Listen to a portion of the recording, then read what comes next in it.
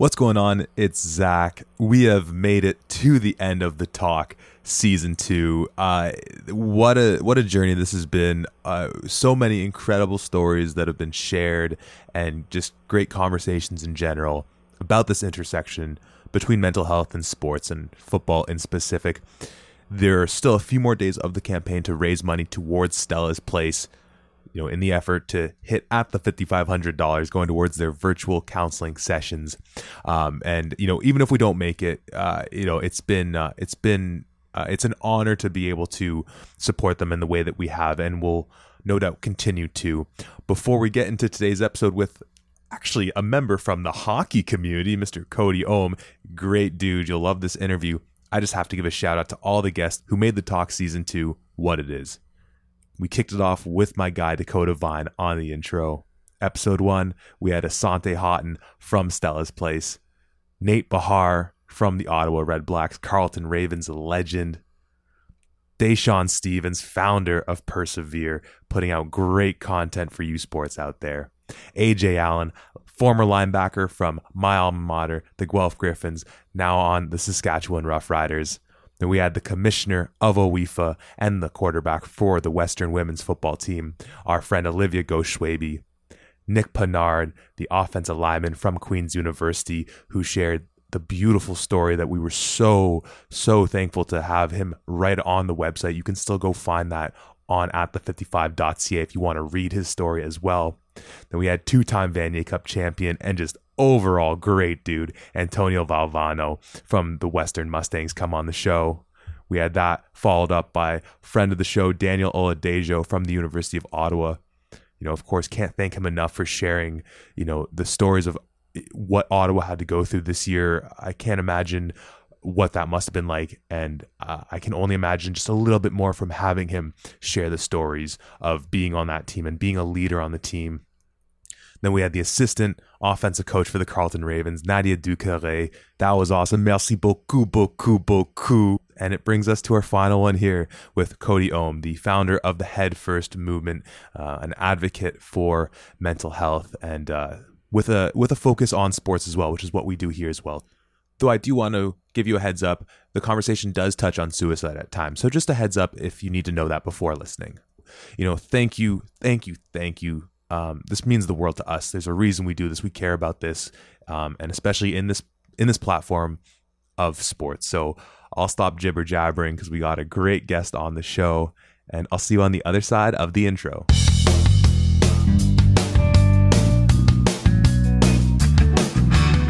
Hey guys, I'm Cody. I'm a former hockey player, entrepreneur, and mental performance coach. I'm the founder behind Head First, and you're listening to At the 55. Hello and welcome to At the 55, your home for OUA football. Today we're back with another installment of The Talk, our interview and conversation show with athletes around mental health in sports. And I say sports and not football, which is our normal bread and butter, because today's guest joins us from outside our world of football. We have a former hockey player turned entrepreneur. He started Head First Movement a few years back, and he is also a mental performance coach. We are privileged to have Cody Ohm join us on the show. Cody, how you doing, man? Good, man. How are you? Excellent. Thank you so much for joining us. In an interview we did in this series that ran earlier, I asked our guest sort of what drove him to want to work in mental health and be an advocate for mental health. And he said something I thought very interesting. He said that normally people don't necessarily grow up as kids wanting to be an advocate for mental health. Normally there's something that happens to you or in your maybe circle of your family and friends that makes you want to be an advocate. And I know a bit about your story, and one of the connections with football is that it involves concussions. So why don't we start with sort of a bit of your background and how you came to start Head First Movement, and then we can kind of get into a bit of what that was all about. For sure. So yeah, it's a bit of a long story. I'll try to condense it just for the listener's sake. But basically growing up, I played all the sports. As I got older, hockey took a bit of a priority. I didn't play professionally, but I did do the whole AAA and junior thing. And while I was playing junior, I had a few concussions. And, at the time, there wasn't really much of a protocol. I never really thought anything of them. The majority of the time I'd get my bell rung or I'd get in a fight and, I'd be out for maybe the rest of the game or maybe a few games, but I was always back in the lineup within a few weeks. But around, second, third year university, so 2021, I started to notice things started to change a bit. I started to, feel super anxious. I wanted to isolate. I didn't want to get out of bed, all these kinds of things. And, within a few short months, I found myself basically quitting school, quitting hockey, and pretty much just drinking every day. It was awful. And, at the time, when I quit school and, your parents are, contributing, they obviously started asking some questions and, I couldn't really give them a straight answer, but they knew something was up. So, with their support, we started looking for answers. At the time, we knew nothing about mental health. I had no idea what I was experiencing. All I knew is I wasn't feeling good. But the first stop was the family doctor. So I kind of walked in there with the help of my parents, kind of unpacked how I was feeling to the best of my ability, and without blinking an eye. And nothing against doctors, but he's like, you have depression. I'm going to give you this pill. It's going to solve all your problems. And that was the start of 3.5 years seeing 40 plus doctors, medical professionals, trying to find an answer. Uh, During that time, I saw, multiple family doctors, naturopaths, psychologists, cognitive behavioral therapists, even saw a hypnotist at one point. I was literally willing to try anything or talk to anyone that could potentially help me feel better. But about 2 years into that whole thing, I got some blood work done, like a full panel finally. And to my surprise, my testosterone level actually came back at zero. And the doctor at the time just kind of looked at me and told me like, "Oh, don't worry about it, man. Like you're a healthy guy. It's just a mistake." But to me, that was a red flag. I was like, "Hey, clearly something's up here. I don't know the correlation between this whole testosterone thing and how I'm feeling, but I think we should do another test." And sure enough, the result came back the same. So doctor goes, "Okay, I think you've clearly got a problem here. I'm going to refer you to an endocrinologist." And I waited 6 months to get in to go see this guy. It was a long 6 months. I was actually spending time downtown Toronto at the mental health hospital down there. But yeah, got in to see him. And similar story. I mean, I walked in there, he took one look at me and he goes, "I'm not helping you." And I'm like, "Why?" And he goes, "Well, you've been taking steroids." And I'm like, "Dude, I've never touched a drug in my life. I've just like worked out and played sports." But he kind of stood his ground and refused to help. And I actually saw 3 more endocrinologists after that with the exact same opinion. And it was rough, man. Like that, from that time, like I recognized that problem, started to do some research and started to see the correlation between low testosterone and hormone imbalances and depression and anxiety, all the stuff that I was going through. And none of these doctors would help. But basically, with the help of my parents and the support that I had through CAMH, I was able to keep going and eventually found a doctor by the name of Dr. Comer in Burlington. And that experience was completely different. So I walked in there. I remember I was wearing an Owen Sound Grays hockey jacket and a Chicago Blackhawks hat. And he looked at me. He goes, "Oh, you play sports?" And I'm like, "Yep." He's like, "What'd you play?" I was like, "Oh, I played hockey." He's like, "How many concussions have you had?" And that was the first time somebody asked me that question. And, I kind of just guessed. I was like, "Well, I've been to the hospital like 3 times for it. I've probably played through a bunch more, but that's that." And he goes, "Okay, I think I know the problem." So between my blood work, he already knew the deficiency and some brain scans.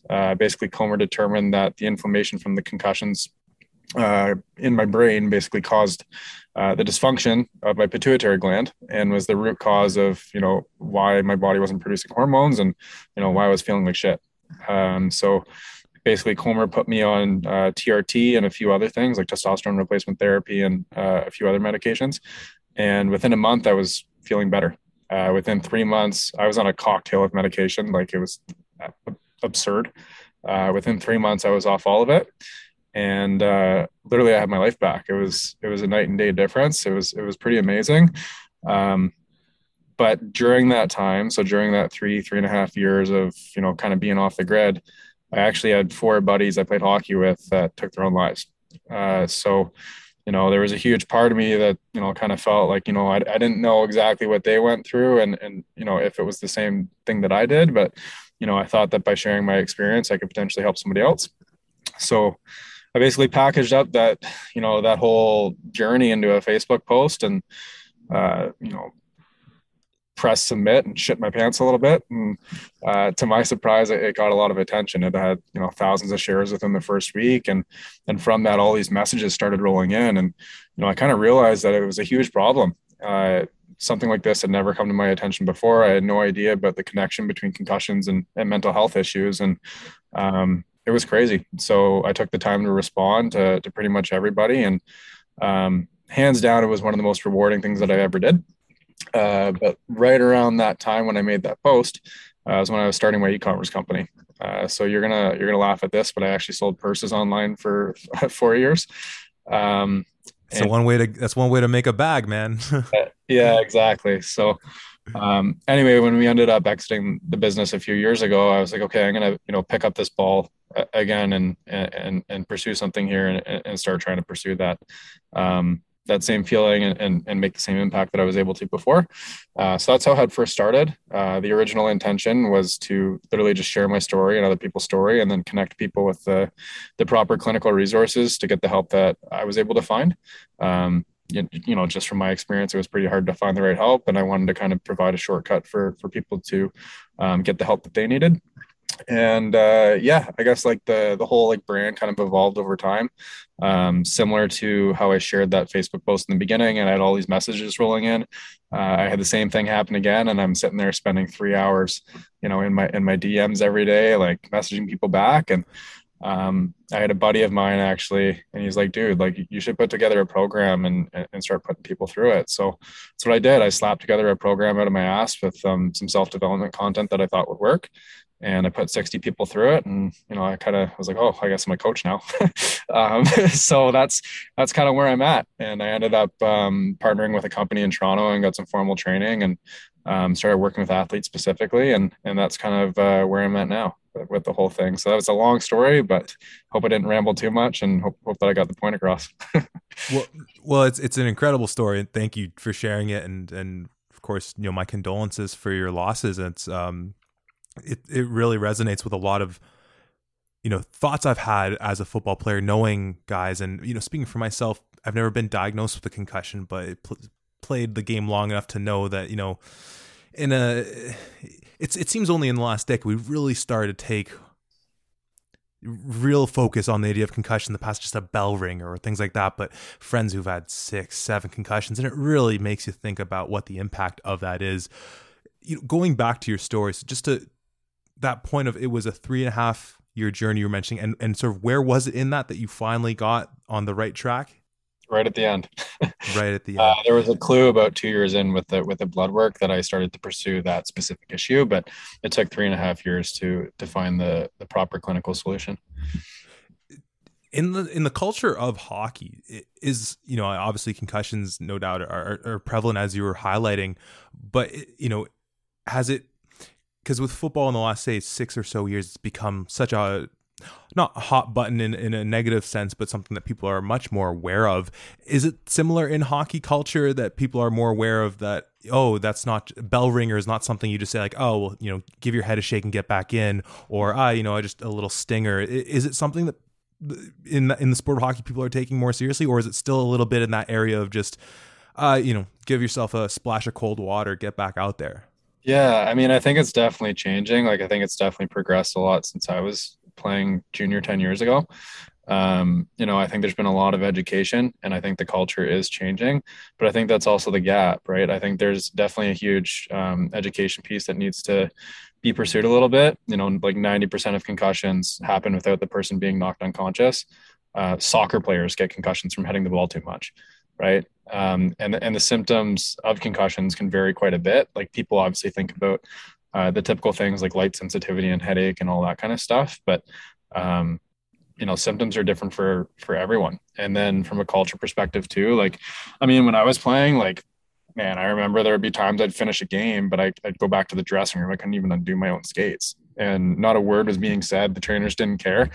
And to no fault of their own, I don't think there was like the education piece back then. And too, like when I made the jump to junior, I wasn't necessarily the best player on the team either, so there was a bit of that pressure too. Like, I didn't want to raise my hand and say that I was hurt or have to sit out, because I'd be more or less jeopardizing my spot on the team or my position in the lineup. So I definitely think that the culture's changed a fair bit from that perspective, and I think people are starting to realize that raising your hand and taking the proper time to recover and get diagnosed is actually a better decision from like a long-term perspective and better for the team. But I still think there's a way to go, both from like an education perspective and from a culture perspective. And I really think it stems from the top down, but it also involves like the players, right? Just being able to get educated, and then also feel comfortable, in their group, raising their hand or doing whatever they need to do to get the proper help and to make sure that they can recover. Once again, a lot of those points resonating with me just in my background playing football, and obviously the similarities are go deeper than just that with the sports. We did a series of interviews just over a year ago we called the life after football, and switching gears a little bit, but staying within that realm of mental health, and we was all about transitioning out of your sport and how the identity of being an athlete, whether it's a football player, hockey player, whatever, something that you've committed so much of your life to, and family functions like, oh, Cody, he's the hockey player, Zach, he's the football player. These things, they just become so just part and parcel with like how we even present ourselves to the world. And then when that's taken away, and for a lot of people sometimes it's taken away when you still have more you want to give, whether it's concussions, injuries, anything like that, that transition into that life after can be seriously tough. Obviously you were able to sort of stay within sport in making your brand, but was hanging up the skates in that way, was that a difficult transition for yourself? Yeah, man, it was super hard. And I see that with a ton of athletes. I didn't play professionally at all. I played junior C and junior B hockey. It was nothing crazy, but my whole life was wrapped up in it. And I feel like that identity shift and that,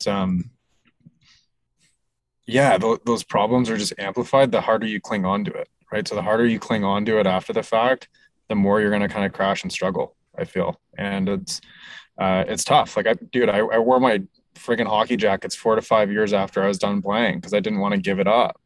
But the thing is after I did that, I started to feel a whole lot better. And I started to realize that the qualities and characteristics I had as an athlete could be carried over to other aspects of life. And I think that's something that people got to realize too. Like as an athlete, you build so many positive characteristics and traits, and you have so many awesome skills and abilities that you can bring to the world in other domains, and the sooner you're able to realize your potential from that perspective, the easier the transition is going to be. But it's really hard when all is that, and especially as athletes too, you're really conditioned to be externally motivated, right? You're conditioned to score a goal. Like you're only good when you're scoring goals, you're only good when you're making the team, you're only good when you get that validation from other people. And when that's gone, that's a really murky, hard thing to figure out, right? You have to figure out how to give that to yourself and figure out another way forward, because at the end of the day, that stuff's outside of your control, and it can be taken away from you. Like in my case, it was injury, but sometimes people just get too old. Sometimes life gets in the way and you have to pursue other things. But that identity shift is really hard. And I see a lot of people struggle from that perspective. And they try to, I don't want to paint a broad brush here, but a lot of people start blaming it on other things. They blame it on, they jump right to the concussion thing, right? Like, oh, I had concussions. This must be the reason for my mental health or my anxiety. I had these issues, but at the end of the day, like that identity shift can cause a lot of anxiety and depression. And if it's not dealt with properly, and you're not able to work through it, it can last for a long time. Well, and even for those lucky enough to pursue their sport to the, fullest extent of it, and the professionals, it's still, you're getting out in your probably mid 30s, so it's so much of your life is going to be there ahead of you. And that's, and we're even talking in that sense of a very small percentage of athletes who get to that point. In some of those messages you're getting from athletes, correct me if I'm wrong, were you saying that you had a lot of people reaching out kind of on that subject, or is that something that you were getting people dealing with, of how they were dealing with transitioning out? Yeah, I mean, that's something that I'd find out after, right? So like they DM me, or they'd start a conversation being like, oh, I struggle with this or I struggle with that. And, they chalk it up to, concussions or, just random shit. And eventually you kind of dig a little bit deeper, and it's more so like the identity shift. They define themselves as what they do, rather than like, the positive qualities and characteristics that are inside of them. right? So when that external thing is taken away, there's a huge void to fill. And in turn, that anxiety and the depression and the mental health issues start kicking in. Now, so in your kind of journey into this role as mental performance coach, it's a really cool story because it seemingly just happened almost by accident. You post your story and people started reaching out. Yeah. When you think of the first round of messages you were getting in and trying to think of the best way to approach that versus when someone approaches you today, talking about any of those similar issues, have you noticed in your approach in talking with athletes has changed, or just how have your experience now in this field? Do you think differently about any of the, ideas that we've been talking about? Yeah. Like, I mean, in the beginning, I was almost just there to listen. Right. And then and still to this day, like that's basically 80% of what I do is I'm just there to listen and they can kind of, they feel comfortable opening up to me because I was vulnerable in the first place. So it's easier for them to kind of take off the armor and get what's off their chest. So the majority of it is just listening. In the beginning, I was really just trying to point people in the right direction in terms of like clinical help. And I still do that today. If somebody's struggling really hard or there's something specific that they're dealing with that I know I'm not qualified to deal with, I'll definitely point them in the right direction. But a lot of the times I can kind of read between the lines and kind of see what's happening. And there are specific things that are not like, there's a lot of people that struggle. I'd say from like a non-clinical perspective, that can be helped. And a lot of the time it's just, teaching them basic self-development stuff. It's just, and lifestyle choices too. I mean, that's a huge thing. Former athletes or people in general reach out and they're struggling with, X, Y, and Z. And then you ask them if they're sleeping, if they're eating well, if they're working out. And, if the answer is no, no, and no, I mean, there's some low hanging fruit to take advantage of. So it's maybe just a bit of a reminder from that perspective. But I'd still say like in terms of how I handle those messages coming in, I'm just there to listen. I think that's super valuable. Just people just getting it off their chest and acknowledging that they have that they're dealing with something. I think that's a huge first step, and you need to take that step in order to get the right help, regardless of what it is. Absolutely, and you touched on the piece of how your being vulnerable was kind of, it took down the barriers for other people to do similarly. And in talking with a lot of athletes and having been in a lot of football locker rooms myself, and I think it maybe goes beyond just the sports that we play. I think it may also be an issue for men more perhaps than women, but that sometimes it can be tough in that sports setting to be able to reach out to someone who, for all on the ice, is your brother who you would go to war with, but that sometimes it'd be tough in those quieter moments to be like, hey, actually, can I talk to you about something?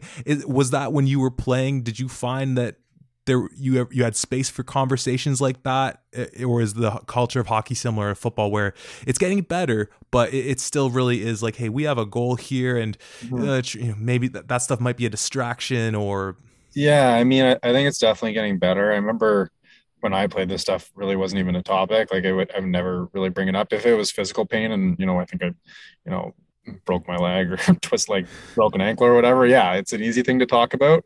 But you can't see what's going on inside somebody's head, and it's harder to describe. I'd say when I was playing, there's probably a few close friends that I had on the team that I could bring stuff up to like this. But I think a big part of those conversations and the productivity of them is how the other person's able to respond too, right? So it's one thing to bring it up, but it's the other thing for the other players to be educated in terms of like how to deal with that, right? Whether that's like, pointing that person in the direction of a proper resource, or just being able to like say the right thing and hold space. I think there's more work that can be done from a culture perspective too. Because even if it's like a best friend and stuff, like I remember, I bring stuff up to my buddies back then, and they're kind of just like joking around and like chirping back, right? They didn't really understand. So I think there's actually a really good resource, and it just came to the top of my mind. It's by jack.org. It's called The Golden Rules. And they've got a whole website dedicated to like how to support people that are dealing with this stuff. It's not dedicated to sport, but there's 5 specific rules and some calls to action that you can, take action against to support somebody that's struggling. And I think that's the other thing too, is like naturally like athletes and high achievers in general, like it's hard for other people to like understand that they're actually struggling, because on the outside they're performing and they're doing so well. And it's kind of like hard to acknowledge that somebody like that can be struggling a lot of times. So just being able to hold space and say the right thing, I think is super important. I mean, that last point I think is just so prevalent. The idea that the athletes kind of seem like this sort of untouchable, bulletproof person, but as you said, you never really know what's going on the inside. So, on that point, the last thing I'd love to sort of get your perspective on is, through this incredible journey you've had through your time working with Head First and being able to help out athletes, if you could go back in time and talk to a younger Cody still playing and maybe still after, before things got serious with the concussions, maybe after the first or second one, what would be a message you'd want to give to that person? That's a good question. I think there's a few things. Number one, as I would tell myself to adopt the growth mindset, and I would explain what a growth mindset was. I think when I was playing, I was pretty ignorant to it. So again, with that, it's progression over perfection and feedback, not failure. I think having that mindset and embodying it would have allowed me to overcome the injuries better and more efficiently, and take the right time. But I probably would have been a better athlete. The second thing is just knowing that it is okay to raise your hand, and even though people don't understand, some people might not understand it, it's still kind of the right play, and it's going to be a better long-term decision for you and for your teammates.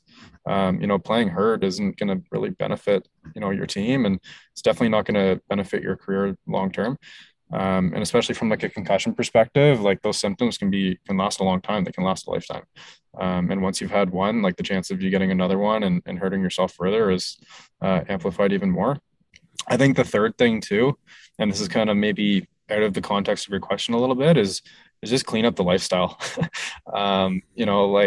Back playing junior hockey, and I'm sure it's the same with, university football, you tend to, practice hard, you play your games, and then you go party. And, although it's a lot of fun and, I still like to have fun, I think dialing in, yourself from like a lifestyle perspective, getting the right sleep, eating good food, moving your body, and just making sure to like carve out a little bit of time for yourself, it is super important. And I think anyone struggling with a little bit of mental health or anxiety, I think cleaning up those things can make a big impact.